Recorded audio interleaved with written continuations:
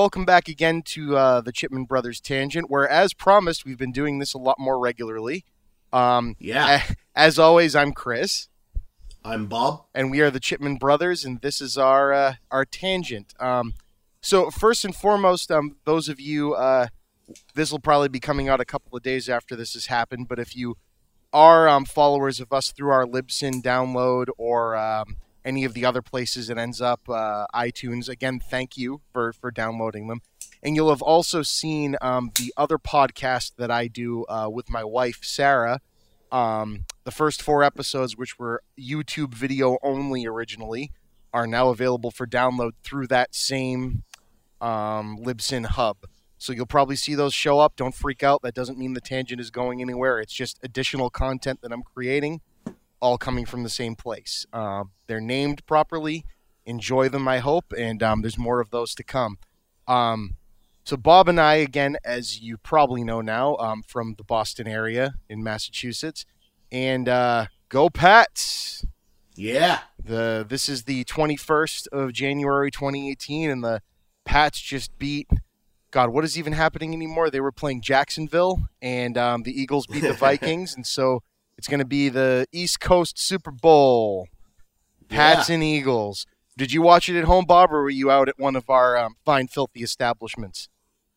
Unfortunately, because I'm getting over a bit of a cold, and I kind of had a feeling they were going to win, I only came in for the tail end, but that was a hell of a thing. It was awesome. It was a hell of a game. Oh, yeah. Yeah. Always pulling it off, and that's about the most Bob and I can say about sports, as you've also probably learned. But we are fans, and we enjoyed it, so go Pats! On to the Super Bowl. And did you see Bill Belichick, our emotionless coach, actually emoting? A little bit. That was kind of awesome. Belichick's not gonna emote until it's time for Brady to retire. No, dude, he was jumping up and down and high-fiving and smiling. It was weird. We thought his meds might have dropped or something. Yeah, he'll get there. It's pretty good. You ever see when they had what was it, Family Guy, when they had to make Bill Belichick laugh at something? No. God assigned them an impossible task, and that was it. That's hilarious. Yeah. They had Dan Aykroyd come in to do the voice, which is of Bill Belichick. Perfect. That's kind of genius. Yeah. That's perfect. Yeah. Mm.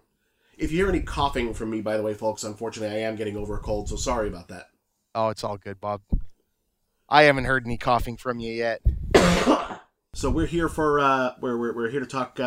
Chris? What would you like to talk about this week? I talk about things. I'm things, and I talk about them. I've let's see. Bob gave me a homework assignment because with my busy schedule, I'm unable to do all of the things I would like to do. And I have watched Dave Made a Maze, which I am so happy that I did. Bob, how did you originally come across this movie that I can't believe I didn't make? Well, I saw the trailer and saw it going around and said, "Oh, I have to see that." And then I watched it and I said, "Oh, hey, wow, that was something." And then I said, "Oh, Chris needs to see this." Oh, okay. So that's how that happened. All right. For those of you listening that don't know what this is or haven't seen it, it stars Nick Thune, which people younger than you and I might know more than you or I, but I remember he was doing the college circuit. He's a Comedy Central comedian. He was doing the college circuit about the time I was almost done with college, and he came around with Dave Chappelle as the opening act, and I think it was he's a guitarist. He plays like folky guitar riffs and tells deadpan jokes, and I wasn't so sure how he would be as an actor, but he was hysterical in this. I think the best way I could describe Dave Made a Maze is it's like if Michel Gondry and Charlie Kaufman were like 13-year-old stoner guys that made a hipster comedy. Because we do not endorse 13-year-olds getting stoned. Yes, we do not endorse that. But it has that mentality. It has that like Be Kind Rewind, Science of Sleep. It has that kind of Michel Gondry thing going on, the cobbled together by hand look to all of it. And I found it amazing. It was pretty scary when it needed to be. Their friend being made out of cardboard, the high five bit was actually really fucking creepy. Because it's what man does. High five. But But the gist of this movie for people, I mean, the title says it all. Dave made a maze. Dave's friends all come by to inspect the maze, and then his girlfriend calls them all over because she can't believe her idiot boyfriend did something so stupid. And what he's done is he's made a box fort in their like studio apartment that takes up the whole living room. But the inside is basically labyrinth. Yeah, he claims that he's become lost in the box fort and that he can't come out. And when they go in, it's like cavernous inside. It's amazing, and it's like taking on a life of its own, and it's building new pieces. There's rooms that when they go into them, they become lunch bag, paper bag puppets of themselves. There's a minotaur because, you know, as someone asks Dave, why a minotaur? Well, all labyrinths have a minotaur. You know, stuff like that. But all still made of cardboard and craft supplies. Yes, and the movie, it has like a dream state, like lucid dream kind of feel to it. I love that they're being followed around by their friends who are independent filmmakers, who are like everybody who has friends that are independent filmmakers. But like his boom guy and his cameraman are following him around everywhere. And when they make a comment about, well, if no one's going to talk, we'll just montage it, and then the movie becomes a montage. I loved it. It was really well done. It's a weird trip of a movie. I'm sure you can just buy it, but I found it on Amazon. It doesn't seem to be available free to watch anywhere, but it's worth your $5. It's weird. It's a lot of fun. It's different than most of the things you'll find out there right now. I dug the shit out of it. What about you? I thought it was terrific. It has that kind of weird sense of humor to itself where part of the joke is that what's going on is really bizarre and everyone is surprised, but they're not that surprised. Exactly. You know? When Dave explains why something is happening, they all just kind of go, "Oh yeah, right. That makes sense."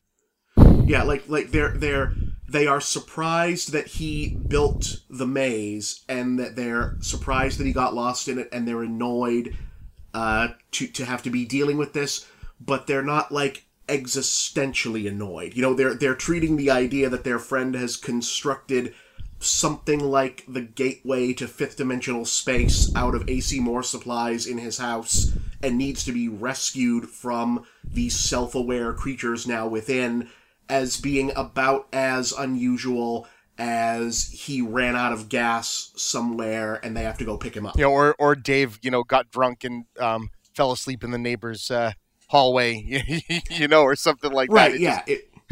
Well, at least he's not hanging dead in a closet somewhere, is what everyone answers when the girlfriend tells them Dave made a maze and he's lost. Yeah. And they feel real. Like, it feels like this is a real group of friends. You know what I mean? And that it feels like you're being dropped in the middle of this. Like, what led up to Dave doing this, you just kind of have the quick opening credit thing of like showing her fly away on the business trip and him making this stuff. But you get a feeling like this isn't the first, it might not even be the first weird thing Dave's made that's come to life. You know? And I like almost in this world, like that's not the weirdest thing about it. Yeah. You know? It's odd, and I was amazed at how, once I got into it, at how not annoying it was. Because it should be. Well, because, like, I dearly love Wes Anderson, and I think you dearly love Wes Anderson as well. Oh, very much so. But the career success of Wes Anderson has empowered, and of Michel Gondry to a certain extent, has empowered a lot of sort of smug, self-involved young white people. You know, like art school brats and or aspiring art school brats to decide that they are capable of making movies that are just them and their friends standing around being glib about stuff with odd design choices. And a lot of them are annoying as hell, and they're pretentious and head up their own ass, and you just... Like, if the people, the characters and the people in this movie are people that, you know... I know a lot of people like this, and they're nice to know, but you don't necessarily want to spend a weekend with them. Yes, exactly. And so watch, but in this movie, I did not have that same sense of growing. Okay, but I kind of need to go home out of this. Like there's it's a tolerable movie about somewhat intolerable people. Right, they actually grow more endearing as it goes along instead of getting more intolerable. Yeah, you get the sense that, oh, okay, underneath all of the layers of hipster irony, there's human beings here, which is actually kind of unusual. Yeah, it's not usually the direction a movie like that goes. It usually gets worse. Mm-hmm, mm-hmm. And Wes Anderson's the exception to the rule there. I mean, I remember. Yeah, oh yeah. I remember you and I seeing the trailer for Moonrise Kingdom and going, "Oh no." Like, he's finally done it. He's drank his own Kool-Aid. This is going to be the most Wes Anderson movie, and it's just going to fail under that weight. And instead, he surprised me. It was a completely different thing than what the trailer was kind of selling me, and I dug the hell out of it. Yeah, and the thing is, Anderson he's his own self-critic. I don't know how anyone can watch Rushmore, which I know was a while ago. But I don't know how anyone could see Rushmore and not understand that Wes Anderson knows what people of his ilk come off like and doesn't like it either. Right, I get that this is intolerable, but it doesn't change the fact that this is what I am. Yeah, yeah, like Wes Anderson knows that There But for the Grace of God, he would be Max Fisher, and he understands that he, you know what I mean? Yeah. And it's sort of it's like, I know that the movie is sort of imperfect because Wes Anderson is unfortunately, he can come right up to the borders of being super white, but he's still super white. So the Darjeeling Limited is kind of a problematic movie in some respects, but the minute the plot needs to make the turn of, throwing the guys outside of the perfectly managed Wes Anderson dollhouse universe of the train and saying, hey, this is when reality kicks in, like, it works and it makes sense. And all of his movies have that point where reality creeps in and it's the moment that makes or breaks the movie. Yeah. Like when when of all things, when the pirates show up in The Life Aquatic, it's like, oh, believe it or not, in this universe, this counts as reality intruding on these people. Or when characters who you do not expect to die, and it's like, oh, okay, this is something else is going on here. Yeah. And or what is it in Moonrise Kingdom? It's when the arrow hits the dog, right? That's right. And then it's like, oh, right, yeah. We're not just fucking around. There's something else going on here. Yeah, wow. But I'm there for it. Yeah, I agree, and that's what I mean. These people obviously who made this movie are not as well seasoned as Anderson, but they're it's that same thing. It's like we found a heart to this that's universal, and you don't have to. You can know these people and either be really good friends with people like this or not really like people like this in the same vein, because everyone has them in their group, and the movie doesn't pass judgment on, nor does it expect you to get them. It just kind of goes, here's people, and you dig them for that, and they happen to be stuck in a labyrinth made out of paper mache and cardboard. Yeah, because, I agree. And I like how I'm still not sure if anyone actually died. Since they I loved when the first character gets her head cut off, and they're all looking in horror, and the girlfriend turns to Dave and goes, "Is that my mother's pink yarn?" Yeah, because the blood was yarn. Because there's a gore effect, but instead of blood coming out of this human being, it's yarn and streamers and glitter. Oh, it's genius. Yeah, it's pretty wild.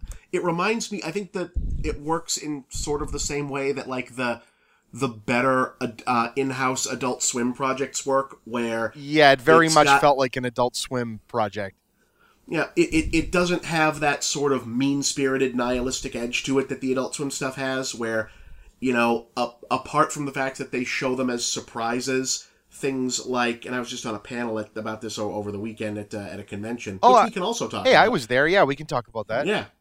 But had an Adult Swim panel, and it was posited that a lot of what are now becoming known as the in-house live-action Adult Swim projects, like the Terry Green Machine, Too Many Cooks, unedited footage of a bear, things like that, are really horror films. They're short horror films, and they're funny because they put them on TV labeled as infomercials at 4 a.m. and don't tell anyone. So you're watching, you're like, oh, okay, it's an infomercial for an antidepressant. Oh no.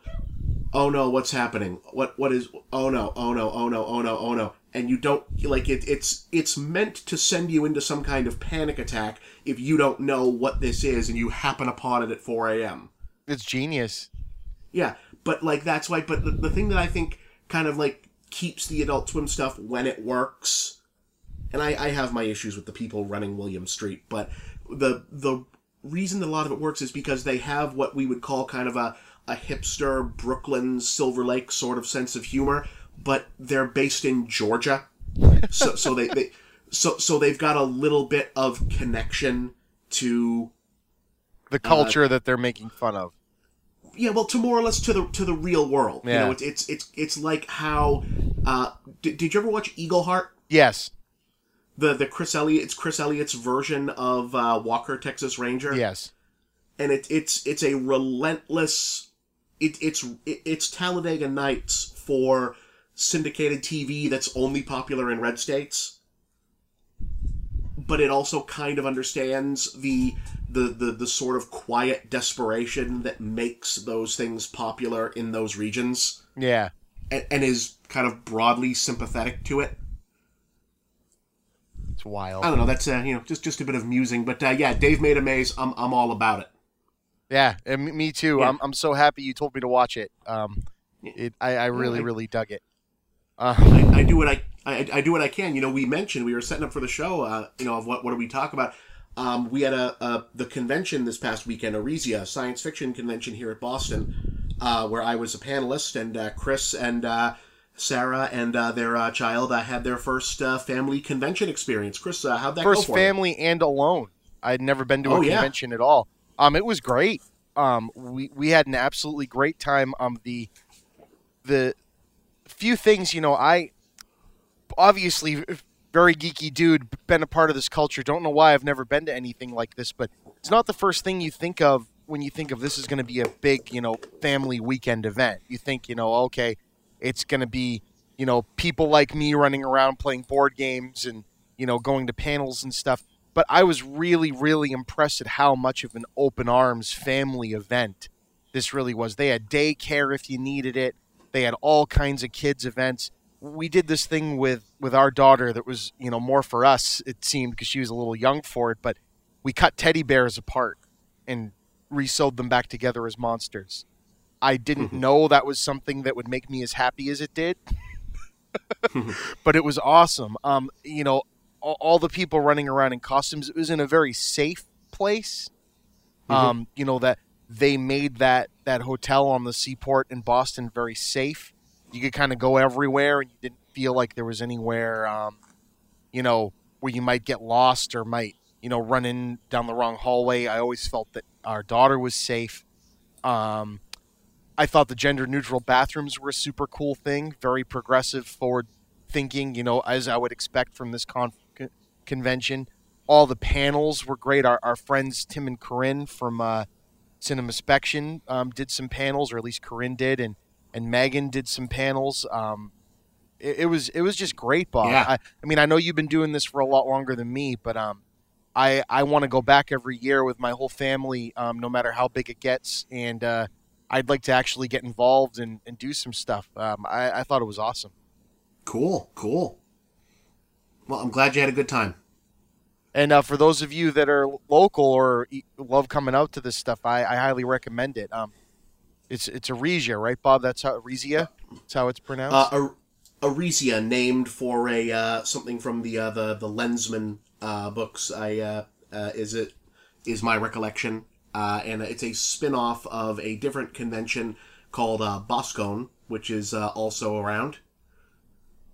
And it is a big deal. I've been going for a couple years now. I've got several friends that go and participate as well. I'm mostly on film and TV panels and such. But yeah, it's a good time. It's a good, it's what you want in a locally operated fan convention.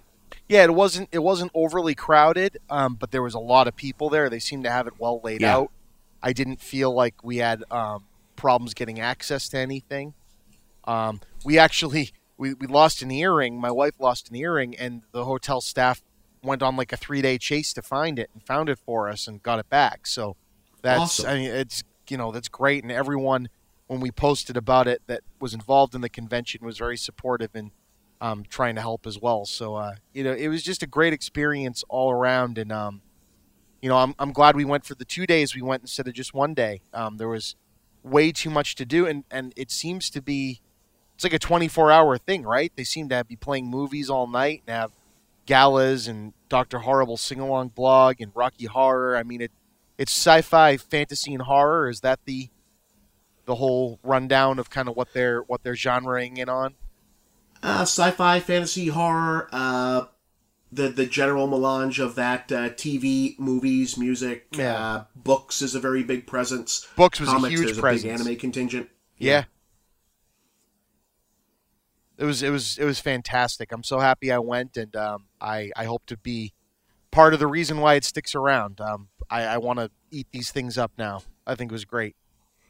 Excellent. So branching off from that, we get back into I've actually seen a movie Bob hasn't. Yes, he has. Yes, he has. And I don't know if Bob, have you seen The Lobster?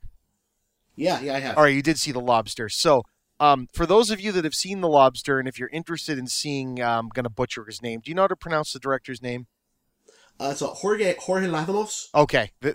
So yeah, if you like The Lobster, let me say this: The Lobster is a lighthearted comedic romp, in comparison to The Killing of a Sacred Deer. I saw it 2 days ago. I'm pretty sure I liked it.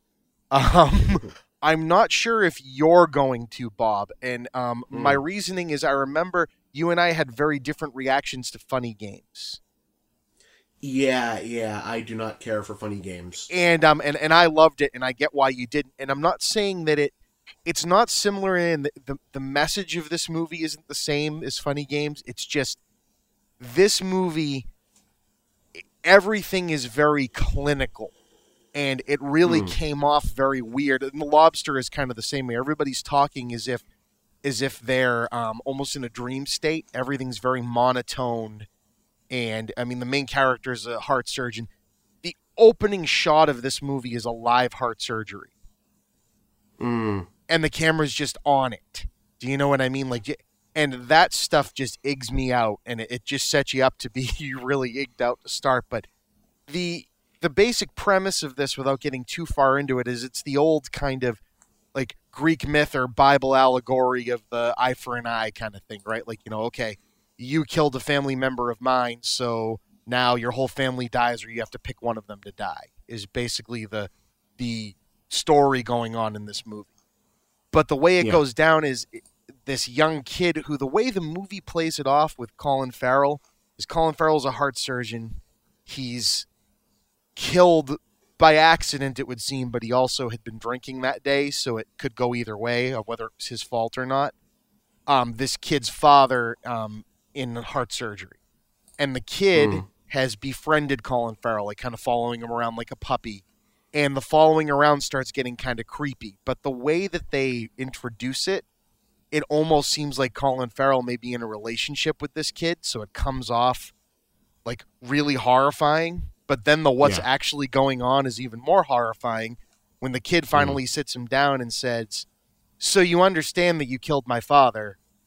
And he's like, "Okay, we're having this conversation now." "Oh yeah, and by the way, each one of your members is gonna die until you choose one of them to die. It starts with paralysis and then the bleeding of the eyes. It's like this kid put like a gypsy curse on him."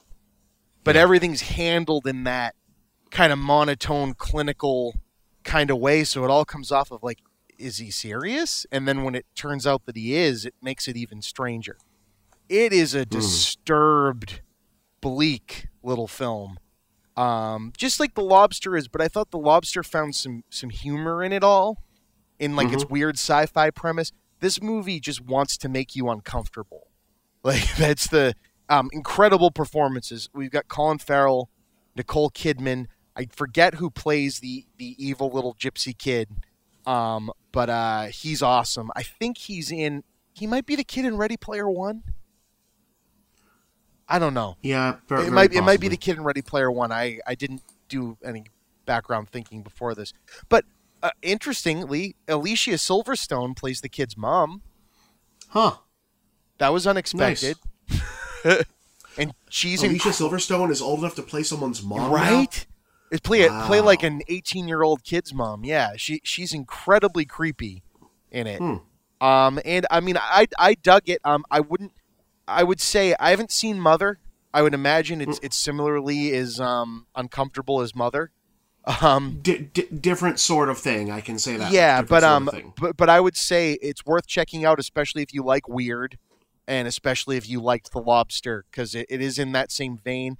Colin Farrell seems to be this guy's muse right now, and Farrell's turning out some of the best work of his career in each of these. So that's what I got on that movie. Excellent. So a big recommendation for Killing of a Sacred Deer. And then there's Split. Oh, yes. So you finally saw Split. Which I told you I would watch, and I was right. Yeah. Yes, I was right. Do you think people have had enough time, or should I not say why I was right?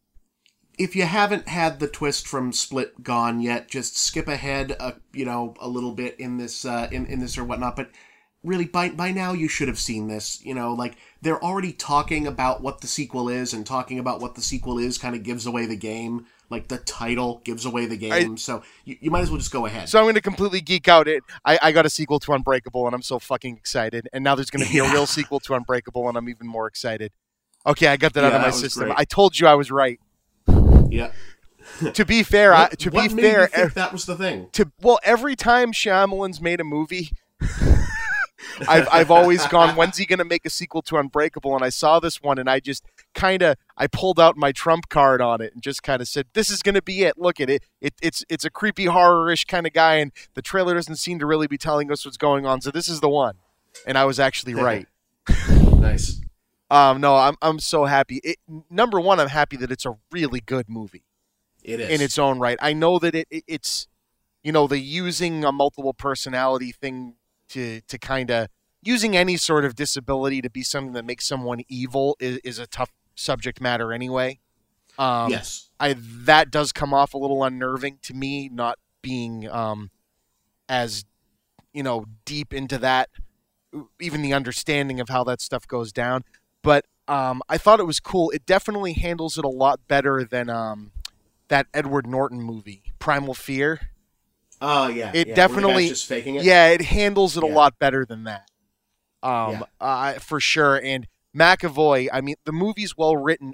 It's definitely, you can tell, like you and I have talked about this before, Blumhouse knows what they're doing, and they have their directors that are good in their own right and don't need them to interfere. And then you have someone like Shyamalan, who obviously needed a handler. And you can tell someone in the editing room was going, okay, now you're going to go too far. Don't over-explain this. Rein it back. The movie was very lean.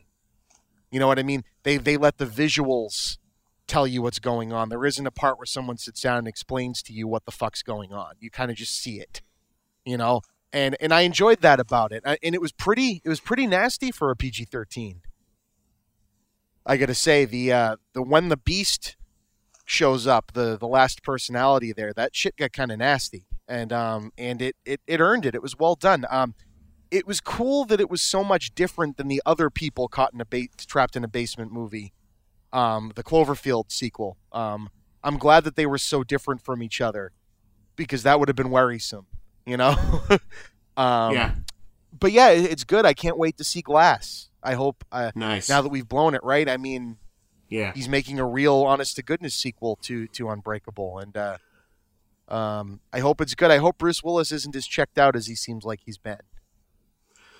Bruce Willis is still good when he shows up to work. It's just, how often do people ask Bruce Willis to show up and work? 90% of the time, he is asked to show up and be do Bruce Willis. An impression of him. Yeah, not even be Bruce Willis. Like Bruce Willis in real life is, I don't necessarily know a lot of people who've worked with Bruce Willis who have a lot of nice things to say about what it's like to work with Bruce Willis.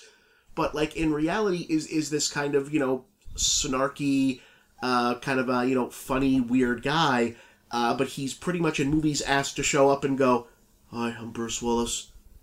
My voice is really low and I'm pissed off at you. Now I'm going to hold up a gun and then put it down.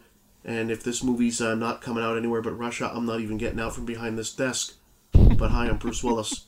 Which seems to be the autopilot way that the Death Wish remake is being handled. That thing. Imagine like right after Hostel came out and you had said, Eli Roth is making Death Wish, and that might have almost been exciting. Yeah. But then you hear Eli Roth is making Death Wish, and you watch the trailer and you go, so he made like a TV movie version of Death Wish. Why? Yeah, I think the good remake of Death Wish was Death Sentence. That movie's with incredible. Kevin Bacon a couple years ago. Again, Blumhouse alum James Wan, right? That was his. Just to remind people of, let's get this right, of Saw, The Conjuring, and Fast and the Furious, and Insidious. It's just kind of bonkers to me. The guy, I've not disliked anything he's made directly. Even Dead Silence, as messy as it is, I still love the crap out of that movie. Yeah, I like that too. We're Death Wish. Yikes. Death Sentence was awesome. Death Sentence was great. Death Wish is not so great. It doesn't look great. I gotta say, it's a shame. Yeah, I haven't seen it. It doesn't look great. I'm sure I'll see it when it comes out. It looks very generic. I'm getting like a Mark Wahlberg, Max Payne vibe from it that I don't like. Yeah, I also don't know. It looks like they don't really get the point of the original Death Wish, and I feel like I overuse this phrase, but guys, read the room. This is not the moment for Death Wish. No, not at all. This is not that. But this isn't even the moment for like Kinjite the Forbidden Subjects. I do not know what that is. It's another Charles Bronson movie from the 80s. It's the one when he's he's hunting pedophiles. Oh. Yeah, it's that not sounds troublesome. It's really it's sort of a movie for people who think that Law and Order Special Victims Unit is just too much of an SJW thing. Oh God. Yeah, it's pretty ugly. I'm going to avoid that movie. Well, it's from like 1989. I think you're all right. Okay. Excuse me. So yeah, what else do I got? That's about what I have. What do you got, sir? Well, I'm trying to think of what's been going on to see recently. I saw Proud Mary, which is fine. Yeah, Proud Mary looked cool. I think I saw you talking about it. It's not necessarily the movie they advertised.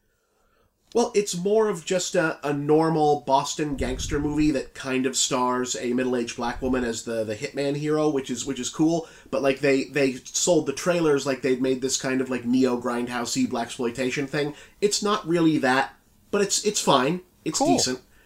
I think what seemed to look like happened with it is they saw they had something that might be a movie that would do a little bit of money and then be good on cable for a while, and then decided, oh hey, Taraji P. Henson is big, we should try to hype this up as a really big action thing, and then the test screenings didn't quite go that direction because it's not what they hyped, and then went another way. So, it's I don't think they should have buried the release like they did. I mean, they didn't show it to critics, which is bizarre. It's a perfectly serviceable movie. But, it's fine, and I think if it had gone through its natural lifespan of coming out, doing sort of good, and then quietly, heading off to cable, would probably have had a better reputation than it's getting as this thing that was over-promoted and then got buried. So, that's unfortunate. I also saw 12 Strong.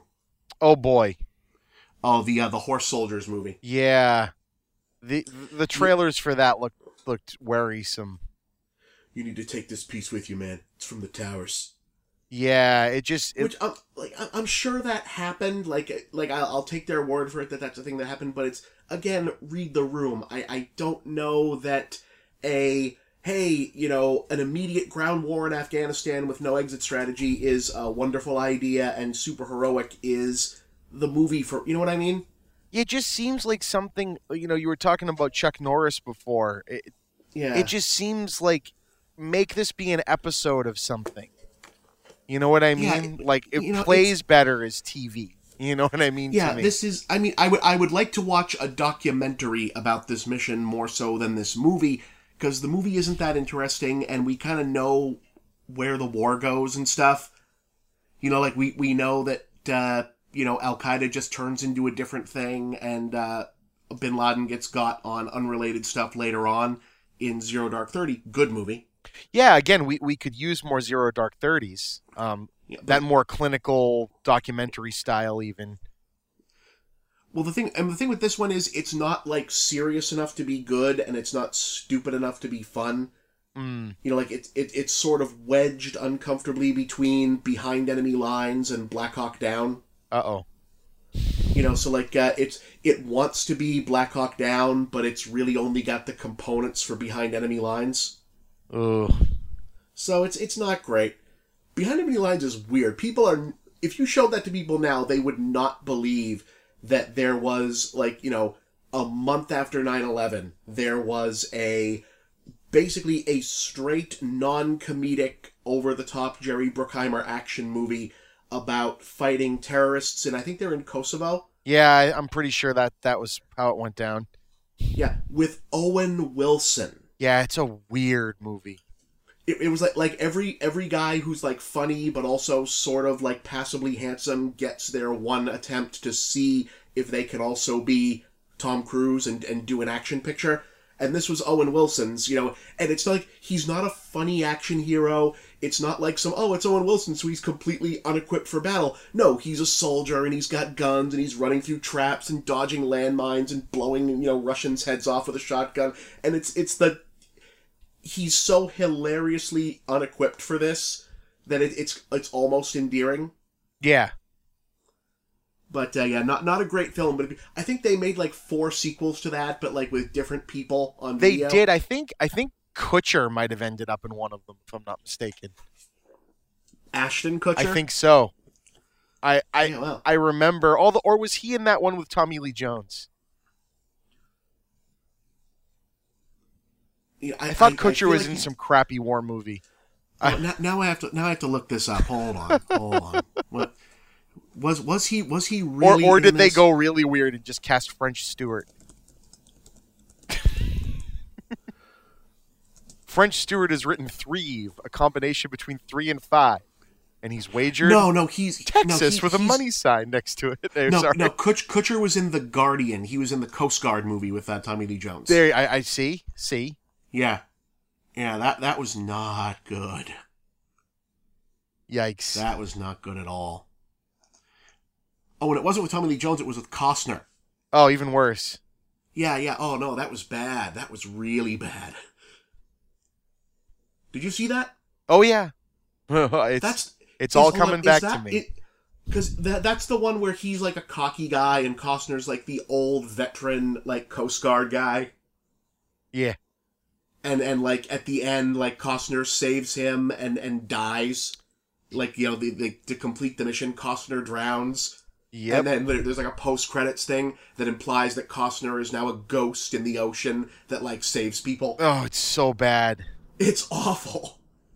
It's so The bad. sailors tell a legend of an old man in the sea that saves those in need. They call him the Guardian. Dun dun dun. Oh my god. That movie's from 2006. I guarantee you we're the first people to talk about that movie since like 2009. See, and this is the service we provide, Internet. We just made you think Indeed. about The Guardian. Eh? Well, also we're in that weird space now where there's not a lot of big things happening. The awards season stuff is only just heating up. The Oscar nominations aren't coming for another couple of days. And they'll be disappointing. Well, we don't know that for sure. It's you got to see if things get nominated or whatnot. It's looking like The Shape of Water might have an actual opportunity to win Best Picture. It's winning a lot of other things. It's winning. It I think must. It got a SAG award tonight. It got Producers Guild. It got a lot of things. But the other thing that seems to be building, like the acting momentum, is Three Billboards Outside Ebbing, Missouri, which is I I thought was okay when I saw it, and I've liked it less and less ever since. Yeah, I haven't seen it yet. I remember being really excited for it because I really like the other movies that guy made. Was Martin Yeah. McDonagh? Is that his name? Yes, it is. And, Yeah. I mean, In Bruges is one of my favorite movies. I love Yeah, and In Bruges is great.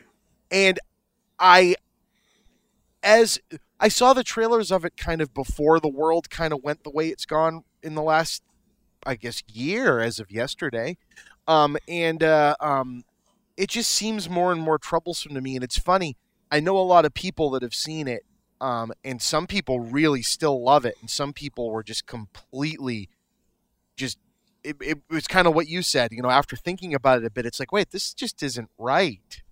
Like, there's something about the message just isn't quite right. And it's just all a bit off. It's unfortunate. But yeah, I mean, acting awards as it is, it probably deserves them. I haven't seen it. Yeah, the thing is, it's. I mean, you've seen like the premise for the movie, Yeah, right? That this is like Frances McDormand is this tough, vulgar, angry lady who she rents out a bunch of billboards in her Nowheresville small town to mock the police for failing to try to shame the police through mockery into solving the unsolved murder of her daughter, and that through line of it is really good, but it's one of those things that wants to take this and extrapolate it out into a movie that's about every issue in America. So, even though she's this sort of, angry rural person with a very specific grudge, there's also, like, Sam Rockwell is a racist police officer who is like, he's suspected of beating up, like, black people just because, and he's obviously an idiot and a dork who should in no way be a police officer, and it kind of sets him up as a villain, but also sort of positions him as someone who can maybe get a redemption arc. And it's just kind of it's preachy, and it's also it preaches and also panders. Like it wants to be like really, really woke, but it also wants to still be very appealing as like an episode of Roseanne. That's unfortunate.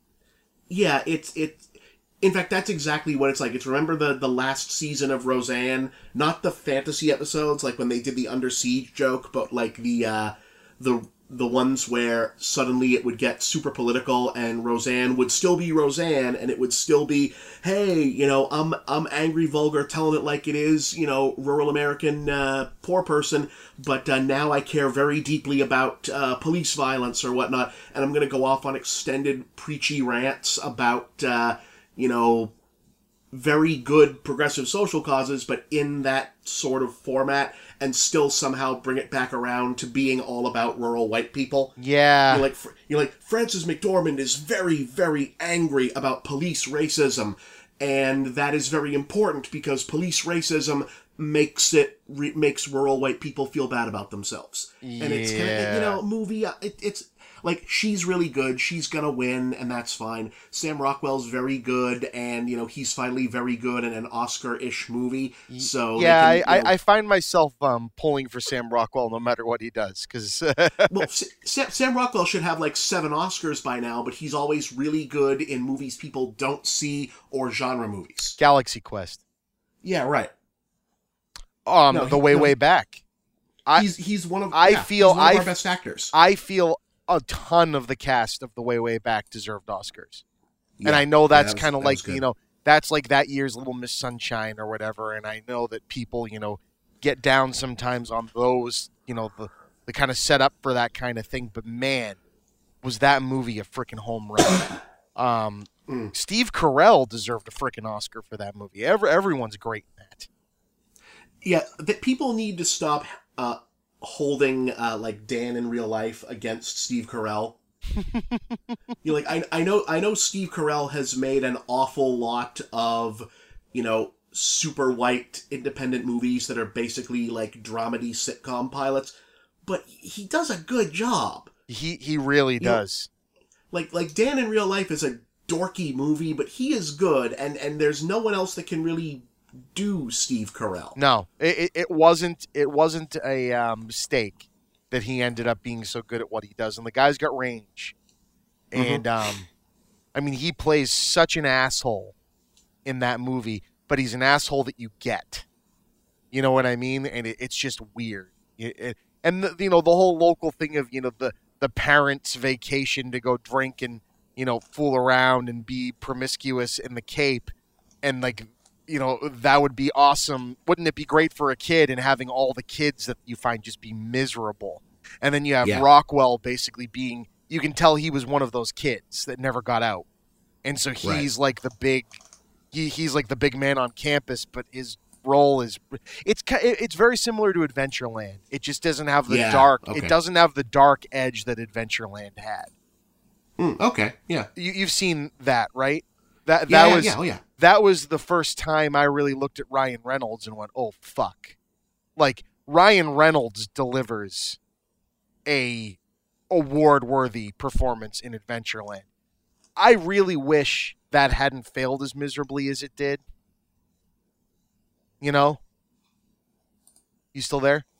Yeah, I'm here. Adventureland, because Adventureland was great. when you follow up Superbad, which again is way better than Superbad's reputation lets on. You go back and watch that movie and you go, oh no, this actually had something to say.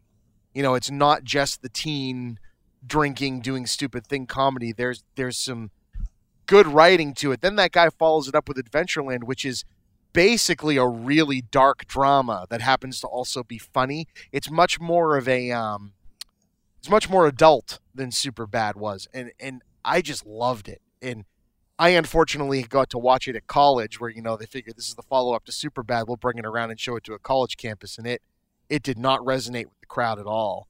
And I was sitting there loving it. But yeah. So we got was a good one. we got to Adventureland from 3 Billboards Outside Ebbing, Missouri. It makes sense, kind of. And so that I am psyched for The Shape of Water. I hope Guillermo del Toro gets a whole bunch of Oscars, so then he can make a whole bunch of movies. I'm still rooting for Get Out, but if it has to be something else, Shape of Water. I don't think Shape of Water should get Best Picture, but I think the movie should get a bunch of Oscars. I think Get Out needs Best Picture. It's just a fucking powerhouse. It is. Cool. I think. I don't know. Yeah, I agree. I know we talked about that last time. Right. So, shit, have I seen or done anything else? Ooh, how far are you in Mario Odyssey? I have not been able to jump back in for about 2 weeks now. So how far were you? I'm still running around in New Donk City. I'm in no hurry to leave New Donk City. Dude, I am fighting a dragon right now. Like, I'm not talking like a goofy Mario dragon. I'm talking like a scary Dragon Slayer, like, dragon. Nice. The game is we don't usually talk about games. Guys, please, just buy a Switch. Ooh, speaking of that, Labo. Yes, Nintendo Labo. Who's excited about Labo? Is it just me because I'm a big kid? Is that what it is? Oh, Labo looks great. No, it doesn't look great. It looks life-changing. This is why I am here.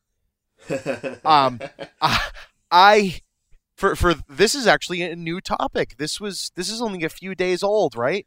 Yeah. This was Nintendo said they had a big surprise of a new like a toy to use with the Switch, and it is this building toy where you take printed out cardboard sheets and you punch the shapes out of them and fold them into like toys and cars and pianos and fishing rods, and then they've got little stickers on them that the camera on the Switch joysticks can read and makes them do stuff. It's just genius. I Yeah. I gotta say, you and I mean, we're Nintendo kids. I veered off into the PlayStation realm before it was a popular thing between you and I to do. But they're the company you always want to pull for. They were the original innovator. You know what I mean? None of this stuff would be here without them, the Ataris and the other peoples of the world.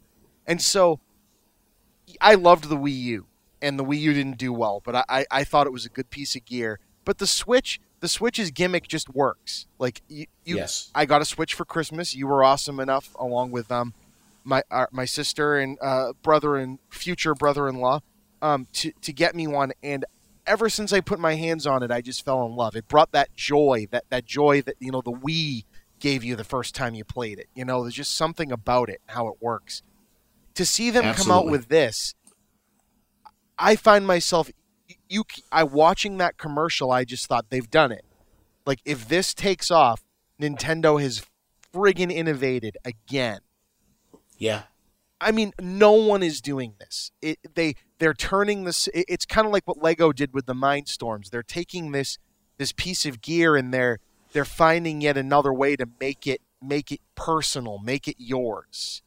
You know what I mean? Mm-hmm. This is no longer the system that everyone else has and the game everyone else has. This is your thing. And then I put on my adult hat and thought of it, if I was running Nintendo, how brilliant is this? We make a game that interacts with this. We already built the hardware. Like, the difficult part of Labo is they've already designed it, right? They're just utilizing their existing gear. So it's kind of like the video rental industry, right? It's just printing money off of a sale you already made. But they can charge $10 more than it would be to buy a regular game, so it's not a crazy upcharge.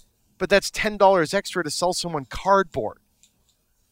Mm-hmm. And then parents don't have a whole bunch of junk lying around because the cardboard can be freaking recycled. It's genius. Yeah. It is absolutely genius. I hope it starts a revolution. I'm so freaking excited. I can't wait to see what they do with it. I'm looking forward to see, because the way that it's built to work is so simple. I'm waiting to see all of the hacks, because me too. Like the fact that it's cardboard is just because that's the cheapest but most sort of durable thing that they can sell the pieces of this stuff as. I can't wait for the MakerBot clan. I can't wait for the people to 3D print their own shit. Yeah. Because theoretically you could 3D print all the parts and have it forever. And it would work. Yeah, and it would work the same way. It's going to be something. I just hope they embrace the hackers the way that Lego did. Like, Lego's, when they came out with the Mindstorms, the whole thing was, we're going to start a community day one for the people that hack our shit.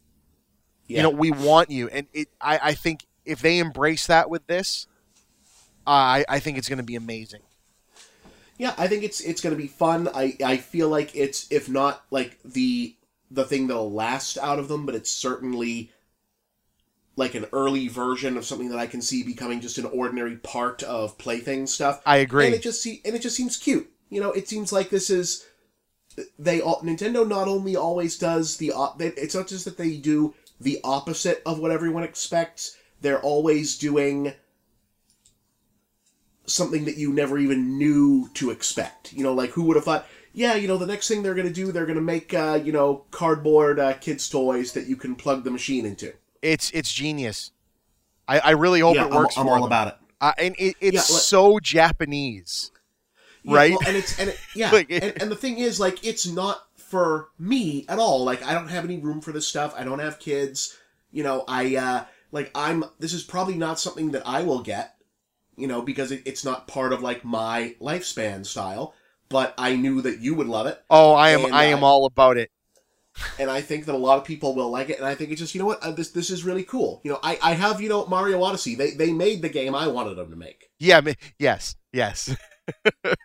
So, I'm all good. Mario Odyssey is a goddamn, it's just a masterpiece. Yes, indeed. It's just a wonderful game. I agree, yeah. Oh, man. I'm all about it. I gotta mark out some time to play that. Maybe I'll do that tomorrow. Maybe I will make tomorrow partially a Mario Odyssey day if I finish all my work today. I try to just sit down for a half an hour at the end every couple of days, and it's a big game. I think there's 17 kingdoms. Yeah. 17. These games used to be 8 levels and seem super long. Yeah. I mean, I'm still in New Donk City, and I'm mostly, I think I need to go back to the water area and find the boss that I didn't beat there, and just get the thing done. New Donk City is fantastic. Yeah, New Donk City is great. Oh, and there's downloadable content coming, so you'd better finish it. Is there? Yeah, there's DLC coming. Oh, I want. Yeah. Oh There's man. there's already DLC coming for the Switch version of Breath of the Wild. Yeah, I don't have that. I with got the it on with the the Wii U because, I'm old school. right, yeah. I attempted to not buy any more video game systems. We saw how that worked out. Yeah, well, Oh, that's great. All right. Do we want to call it a night? I think so. Do you Yeah. have anything else? I think we actually managed to do just an hour. That's fantastic. Yeah, I think I think I'm all set. Again, we're in that weird point where there's not a lot of big newsworthy stuff going. Oh yeah, we don't have a government in the United States right now. Oh yeah, nothing newsworthy at all. We just, the government's off. Yeah, we turned off the government. We didn't, Bob. Yeah, well, no, like we the United States turned off the government, except for the part that blows things up and kills people. Yeah, we kept the important part, right? Yeah, that part still runs. Because we need that. I mean, right? Yeah, That's how that works? That's still run. Yeah, that's still running. Like I'm pretty sure if I ran out in the street and like held up a bank, that part of the government is still running. Of course it is. I mean, yeah. But so. but Bob, with your complexion, you might just get away with it. Maybe. That got relevant. So. Anyway, all right. So guys, again, thank you very much. As I don't think I said at the beginning of this, the Chipman Brothers Tangent and other things I am creating are made possible by my Patreon, patreon.com/thechippa. That's THECHIPPA. As I noted in our last podcast, my wife and I have another small person coming in the coming months. So your money and help and support is always appreciated because it keeps me being able to do fun things like this instead of doing things that I don't enjoy as much to keep the family stable and afloat. And I'm just happy to share my musings and chit-chat with my brother online, and you guys listen to it and everything else. So thank you again for all of that. And with that, as always, I'm Chris. I am Bob. And thank you for coming along with us on the tangent. Cheers.